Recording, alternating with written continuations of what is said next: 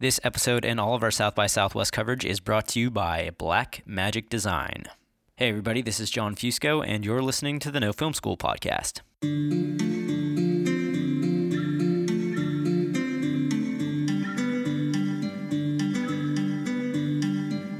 Today is a very special episode of the No Film School podcast, and perhaps a momentous occasion in the history of the universe itself. That's right, the very balance of the cosmos hangs at a thread as Academy Award-nominated screenwriter John Fusco and former No Film School producer John Fusco finally meet to discuss their craft. John Fusco is, of course, the legendary screenwriter who dropped out of high school at age 16 to travel the South as a blues musician before returning to the Northeast and attending Tisch School of the Arts at New York University. He later went on to write such hit films as Young Guns, Hidalgo, and most recently, Netflix's The Highwaymen, which made its debut at 2019's edition of the South by Southwest Film Festival. In all seriousness, this was one of the most fun interviews I have ever had, and I am really excited to share it with you guys all today. The man has been writing films for over 30 years and has a wealth of knowledge to share with us all, including practices on how to become disciplined and stay that way, getting yourself into the screenwriting zone, and ways to retain control of your script once it hits the production stage. Enjoy.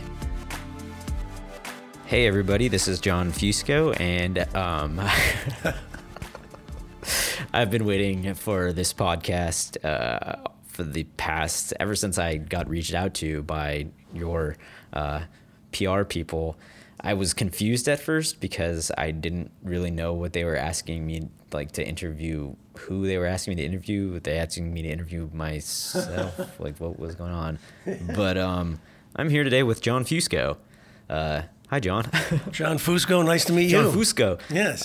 Should we go Fusco or Fusco for this one? Fusco. Fusco. Okay. Fusco, we are both Fuscos. We are both John Fusco. And that's not that common. Yeah, no, it's not. And we also both found out that we're from the same area. We both descend from the Campobasso Campania region of Italy. Mm-hmm.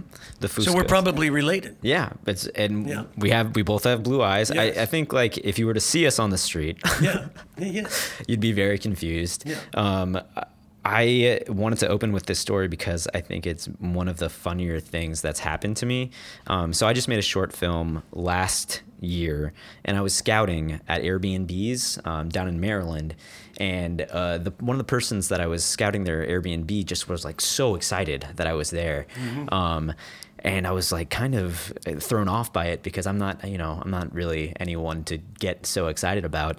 They wanted to take pictures with me. They told me how honored they were to have me come grace their home. And so I take a picture with them, and later on I get tagged in it on Instagram. And underneath the picture is a caption that reads, "So excited that how many Academy Awards have you been nominated for?" Well, one with the for the animation award, but the other awards, but that is hysterical. Yeah, so they thought that I was you. Yeah. And I was like, oh man, I'm such a disappointment to these people. But you are, a storied screenwriter, starting with Young Guns back in was that the 80s? It was the late 80s. The late 80s? Yeah. And then, since then, Hidalgo, Spirit is what the animated film you were nominated for. Yeah. And right now you're here at South by Southwest with The Highwaymen, which is a Netflix original picture with Woody Harrelson and Kevin Costner. And, I was explaining to you a little bit about what No Film School is, and I think it's going to be great if we can just hear how you managed to build this career. So maybe can I get a sense for how you started off in the industry? Sure, yeah. First, it's a real pleasure to be talking with you here. And I started off, I grew up in a small blue-collar community in New England. Mm-hmm. And my dad, John Fusco, everyone in every story is going to be named John. Yeah, that's right. You got it, man. It's unbelievable. Yeah. So he was a junkyard owner. Mm-hmm. He owned an auto salvage yard. And I grew up working in that yard. As I was kind of always, I was the junkyard dog. Sure. But from the time I was a kid, I loved movies so much, and I loved writing, and I wanted to be a screenwriter. I wanted to be a filmmaker, and of course, when you're growing up, you're working in the family junkyard in an area where that's quite removed from the arts. Mm-hmm. You're looked at as being a little crazy, or as my dad would say, ubats. Yeah, especially in a traditional sort of family. That's right, yeah. Right. And, look, I understand that. And my dad grew up, during the Depression, and, you got a real job, and you went to work. But I loved filmmaking with such a passion that I was determined to make a career out of it. And I talk about that all through school. And I wrote a lot. I got a gift from the movie gods in the form of a Super 8 camera that I found in the trunk of one of the junked cars. And that was a sign, and I started writing and shooting my own films. Eventually, as I got into my teens, I pivoted toward songwriting because I couldn't find any outlet or any really hope for the future. And so the writing kind of went toward writing lyrics, and I found out none of these garage bands could really sing, so I sang them, and I ended up launching a music career, dropping out of high school. Wow. And going on the road at 17 years old. Huh. And so I did that till I was 21. I was writing all the time. Writing, was it like short stories? I was writing prose. I was doing a kind of Kerouac thing on the road with the band, and it was great. It was the best high school for me in terms of absorbing character and seeing the world. But eventually, somewhere on a lonely South Carolina highway, traveling with this band in a renovated '58 school bus, I had this epiphany, and I remember the whole band was sleeping, other than the driver, thank God. I was sitting in the back of the bus, looking at those guys and thinking, is this where I'm heading? Why did I ever let go of that first dream of filmmaking? And I made up my mind then. I said, I know enough now that the opportunity's there if you go out and carve it and make it, and you don't need to have the support of the community you come from. So I returned home, went to night school, got a GED, got into a community college, and now I was really hungry for this and determined to work at it. And so I wrote incessantly. I studied screenplay format and films and just kept working at it, then got into a liberal arts college and then applied to NYU Tisch School of the Arts, to the dramatic writing program. I also went to NYU. You did? Yeah. Oh, okay, this is getting spooky. Spooky? Okay. So, anyway, I got into the dramatic writing program, and my first screenplay was a feature. I wrote it in my Screenwriting 101, and I misunderstood the assignment. It was supposed to be a 10-page short by the end of the semester. I turned in a full-blown feature, which I think speaks to how badly I wanted to do this, and also how much story material I had accrued, taking this path less followed by and being out on the road. The professor was kind of taken aback that I turned in a feature, but he encouraged me to enter it in a national screenwriting competition. Back at that time, it was called Focus, the Focus Awards, Films of College and University Students. It was like the Nichols Fellowship, sort of the period. And it was sponsored by Nissan. The first prize was a brand new automobile. And if you were a finalist, you were flown to LA, and you met studio heads and agents. And my student screenplay, my first screenplay, became a finalist and then won first place. And so I got that new Nissan car, and I signed with the William Morris Agency. I felt that, and I've got to say, the car was very meaningful to me because my dad, he had this, being a junkyard owner, had this interesting learning lesson for me when I screwed up, and that's whatever car that he had fixed up for me to drive, if I screwed up, he would run it through the crusher and crush it into a square block. And so I had 4 or 5 of those square blocks. But now I had my own brand new automobile. Yeah. So that was meaningful to me. I sold it so I could keep going to school. Sure. And then my second screenplay I wrote in a master's class taught by 3 screenwriting legends all at once. The three guys literally sat at the head of the table, taught the class together, and that was Waldo Salt, who won the Oscar for Midnight Cowboy and Coming Home, Ring Lardner Jr., who won the Oscar for MASH, and Ian McClellan Hunter, who won for Roman Holiday. Wow. And so the screenplay that I developed in that class was called Crossroads, and it was a traveling, a kind of blues music odyssey that was semi-autobiographical. I was given a lot of encouragement by these teachers, these professionals, and I finished it in time to enter in the Focus Awards again. And it strangely won first place again. Back to back? Back to back. Was this 2 years in a row? Or was 2 years in a row. 2 Wow. years in a row, and this time I got a Nissan that I could keep. Here's the funny thing. I'm looking at your badge and your name and our name, right? Yeah. So this became this joke. Rob Reiner was the master of ceremonies, and he had gotten up and he said, have you noticed that Focus Film Awards is an anagram of Fusco? And actually, they created a new law after that you couldn't win 2 years in a row. So, but the Fusco Focus law. Yeah, that was it. The bylaw. So I had the script purchased by Columbia Pictures. Bought the script, and looked to me it was a spec script.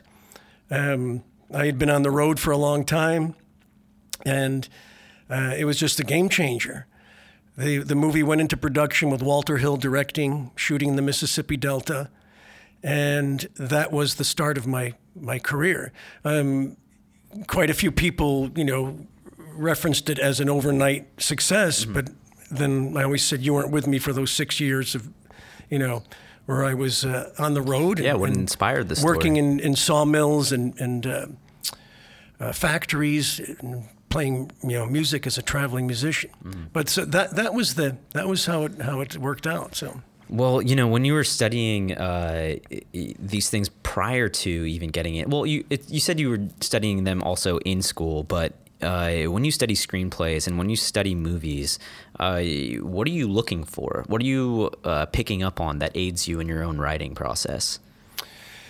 Well, I mean, back in at that point, I wanted to understand the format, and so I was studying the kind of the mechanics of it and the flow, and one of the first screenplays that I read was Chinatown, which I know is like a kind of a watershed screenplay, and once I understood the format and really had it down, I felt like I got my wings and could fly, and I was convinced that this was the format that I was meant to write in.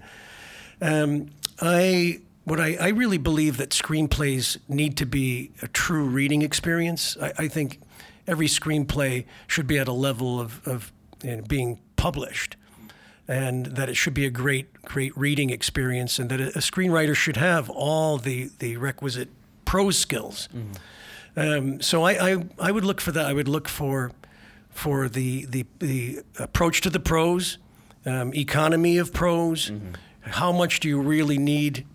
It's a fine line between being overwrought and being too bare and too simple. And so it was trying to find that right balance to forge my own style and to feel comfortable in it, where the writing of it is a natural, artistic, and exciting flow. how do you like to write action? Because, we talk about like the economy of prose essentially. And when I'm writing, I'm always like, is there too much here? Like, I want my script to be like 90 to 100 pages, but I could probably go on in prose about like what is happening here. How specific do you want to be in terms of like describing your surroundings, describing the character? When do you describe the character? Yeah. Now, when you say writing action, you mean narrative? Just like narrative. Narrative, probably between dialogue. Yeah, because action's a whole other ball of wax that we could talk about. And I've done plenty of that. Yeah, I what do you do? I think a unique approach to how I do that. But the narrative, I feel like the key is you really want to strive for economy, but you want to have it, layered. You want the subtext that resonates. So it's just, how lean can you be, but at the same time, you really want to land the imagery. So it's finding that balance, What about action? How do you write action? I'll tell you a story, because I practice martial arts. I have most of my life, and like when I did The Forbidden Kingdom a few years back with Jet Li and Jackie Chan, we had hired Yuan Wu Ping, who's like the world's greatest martial arts choreographer. He created the Crouching Tiger aesthetic that we know of, and this guy's the master. I mean, he goes back to the true Hong Kong wuxia style. And so he was sitting there with me, and we were doing a read-through. And he spoke in Cantonese, and the interpreter said, Master says usually writers in their action just say, and now they fight, and they leave it to him. And he said, you're like choreographing all the moves and everything like that. Well, yeah, I mean, I have studied it, and I kind of know the applications, and I love to write out those fights. But also what I find with action is you want to create a kind of metrical rhythm and effect that kind of, mirrors the time that, it would take on the screen.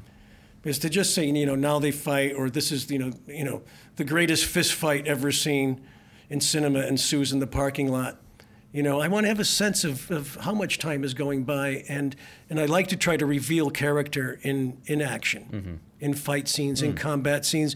Marco Polo, I was very involved in the not only martial arts choreography but battle choreography, and kind of studied horse warfare, and so I'm very interested in the art of war and battle strategy, and I like to get that on the page. Yeah, I mean, we always hear like about how you should write something from your own unique perspective, and it seems like a lot of your movies deal with sort of like the Western culture or like battles as action, as you're saying, and it is almost like it's something that only you could write in that sense, because you have this sort of Americana background with your blues crossroads, your martial arts training from your entire life, and it's an interesting intersection there. Yes, yeah. That we see your films come out from. We talked about how you first got into screenwriting. How would you say that your screenwriting process has evolved from when you first started to now? I know that's a big question, but like, what are the major things you've learned in your career that you've adjusted your process to? Well, for one, I've learned that that the best approach for me with each screenplay isn't necessarily going to be the same approach, the same techniques. There are some screenplays that I outline endlessly before going into. There are some where I just use certain signposts and allow myself some creative freedom. It's kind of a feel to each screenplay that I go into. I think my process has always been blue collar, and when I say I grew up in a community that didn't understand the arts, I also have to say I'm very grateful that the ethos of hard blue collar work carried over into my screenwriting. So for the first 20 years of my career, I would get up before 5 a.m. every morning and start writing by 5. It was almost a kind of superstition.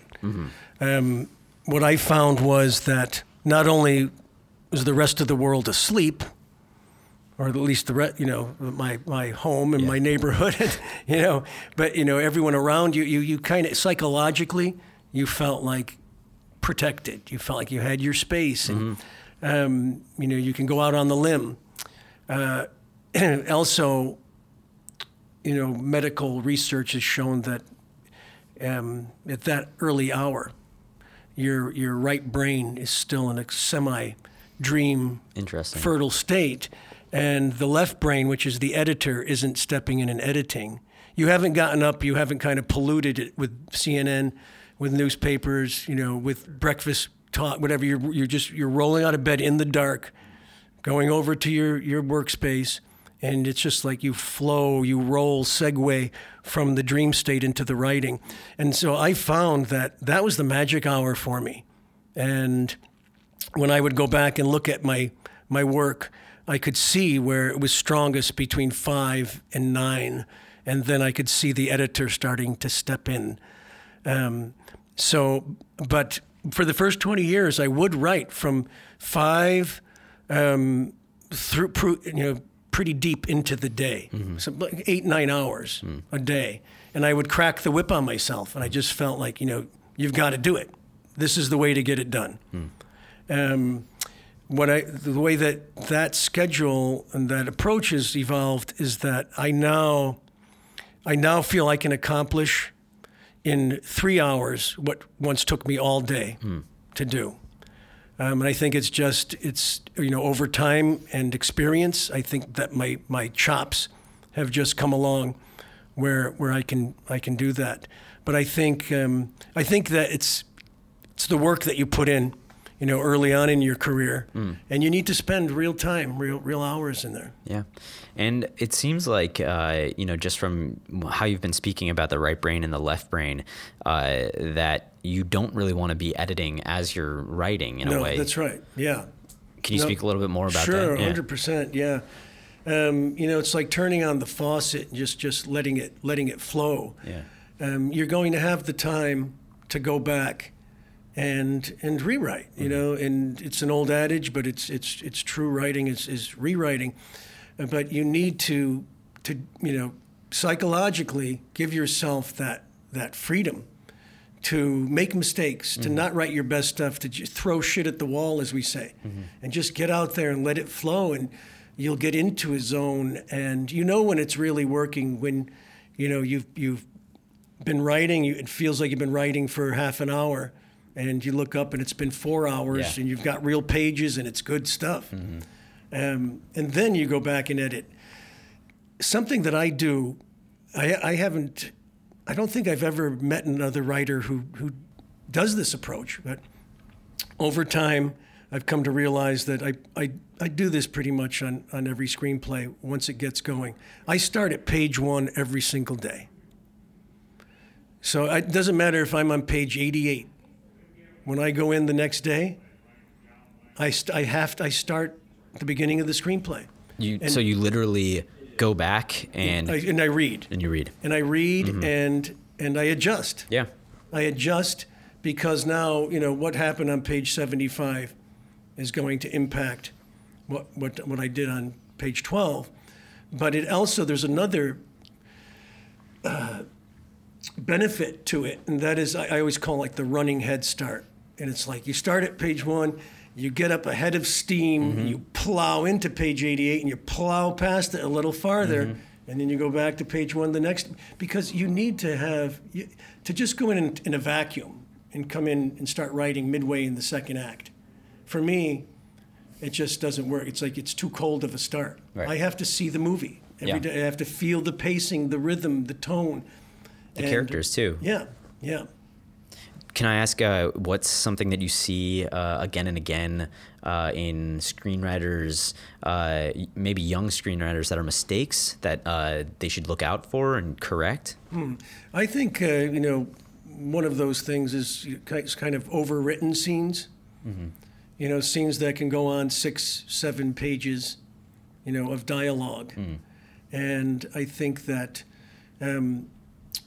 really paring dialogue down to the bare essentials is key, and I think that's a big part of screenwriter growth. And you can kind of recognize it when you say, okay, this scene could have made this point in half a page. What I see is not enough awareness that what we're writing are motion pictures, and that's why I think that your program is No Film School, and that's super cool. And my film school experience was a little different, because film school, it had its advantages, and I learned, but a lot of what I learned, it was kind of native knowledge that I brought with me, right, and learned on my own. But something that you find is that these scenes that are just overwritten, and so I think it's really finding silent films. That's what I was going to say. In film school, one of the most valuable courses I had was studying silent films and seeing a lot of them, and kind of taking a look at your material and saying, what if this was a silent film? I think my new movie has a lot of that. It has a lot of, in many ways, a kind of a tone poem, a haunting tone poem, and where I spent a lot of time studying scenes and saying, okay, this is it's a 4.5 page dialogue scene. If I was going to do this without dialogue, how would it work? And then if what dialogue do I absolutely need? That's something that I think is very valuable. And one of the mistakes I do see are overwritten scenes. Do you have a greater role in the project normally once the screenplay has been written? Because I feel like the movies that I've seen, the Marco Polo too, it seems like you have a greater stamp than just screenwriter. Like, are you on set? Are you? Yeah. It's a great question. And my first experience with Crossroads, and I say not to be confused with Britney Spears' Crossroads. Yes. This is 1986 Crossroads. But you also wrote Britney Spears' Crossroads too. So. That's the other John Fusco. Yeah, right. Not me either. No. The guy in Campobasso. Yeah. Put it on him. But no offense at all. I mean, I have never even seen it, but it's just that my movie was a blues odyssey, a road movie. That Ry Cooder did the soundtrack for, and it got into it explores the legend of blues lore and the Crossroads and Robert Johnson and all that. But that was the first movie, and while my head was spinning and I was ecstatic, and it was the first big break, once the dust and the confetti and the celebration and the buzz settled, and I looked back at it, I felt like that's not my movie. And what happened? And I felt I was so enamored of the names and the opportunity of what was going on that I lost control of it. I was 24 years old, so you can't be blamed, I guess. Right. But from that point on, I talked to my agents and I said, how do I avoid that going forward? And they said, you need to attach yourself as a producer. But if you do that, it could hold back a sale, because a lot of studios are like, no, we don't want that. We don't want him coming along as a producer. We don't want that attachment. Directors might not like it. But I made up my mind that everything I did, I would attach myself as a producer to come along with. Like Young Guns was the first. Was that after? So that was after your first film? It was after my first film. Wow. And I think that the leverage that I had was Young Guns, which, after my agents told me that writing a Western would be career suicide, and I went and did it anyway, that the whole town was excited about that script at that time, and all these young actors wanted to do it. Yeah. And I said, you can't have it unless I come along as a producer, not just a nominal producer, but an executive producer. Like a creative. Yeah, creative producer is going to be on the set and be there. And I did it, and it really worked out. And I think one of the reasons it did was I feel, and this is so key to remember, a writer's relationship with the director is so important, and you want to let that director know that you're not a backseat driver, that you're there you're a support system for that director, that you're also the best technical advisor he or she could ever hope to have. Yeah. And in the case of all my movies, I feel I've brought that. And it's to create a great relationship with the director going in is so key. And so I've done that, and that's why, yes, I've been involved in the casting, music. I'm on set. I'm there. If some directors have trusted me to the point where they'll send an actor over to talk to me on stuff. Some on the movies that I haven't produced them because I got to know the director really well, and I'm still on set doing the same thing. But then I can go home if I want. Yeah. Marco Polo was a different thing. Now we're getting into the world of the creator showrunner, right? And that's where you're in total control. Yeah. And you're in control of everything. In the case of Marco Polo, and you mentioned bringing my background into the things. I brought in my horse people. I brought in Mongolians I knew from the steppe, martial arts choreographers. It was I brought in like all the components of my life and background, and that was the show. Well, great. I mean, I'm going to have to wrap up here, unfortunately. Oh, man, we could, I'm enjoying it. But I'm going to ask you a question I ask most of my guests, and that's if you had a piece of golden advice, your best piece of advice for emerging screenwriters, for people who are trying to get the Fusco focus distinction, what would that be? Keep a bit of a chip on your shoulder, believe in yourself, and try, if you get negative criticism or there's doubt, or you look out there and say, man, this is so freaking hard, go out and punch harder and believe in yourself and know, and I can say this, that most of my projects that got made, I willed into existence. And it's like, in indie filmmaking, I have a director friend, he's like, one of the best things you can do, put a start date on the movie. If there's no money, there's no nothing. Oh, we have a start date. Mm-hmm. Start dates start to attract. But you can will a freaking movie into existence. You got to go out there, fight for it, build those relationships. Most importantly, write the best piece of material you can. Yeah. Well, thank you, John. Awesome. It's been a pleasure, so John fun. Fusco. Okay. And enjoy the rest of your South by Southwest. Thank you very much. Thanks for listening. If you like what you heard, please subscribe to the No Film School podcast on whatever podcast platform you so choose.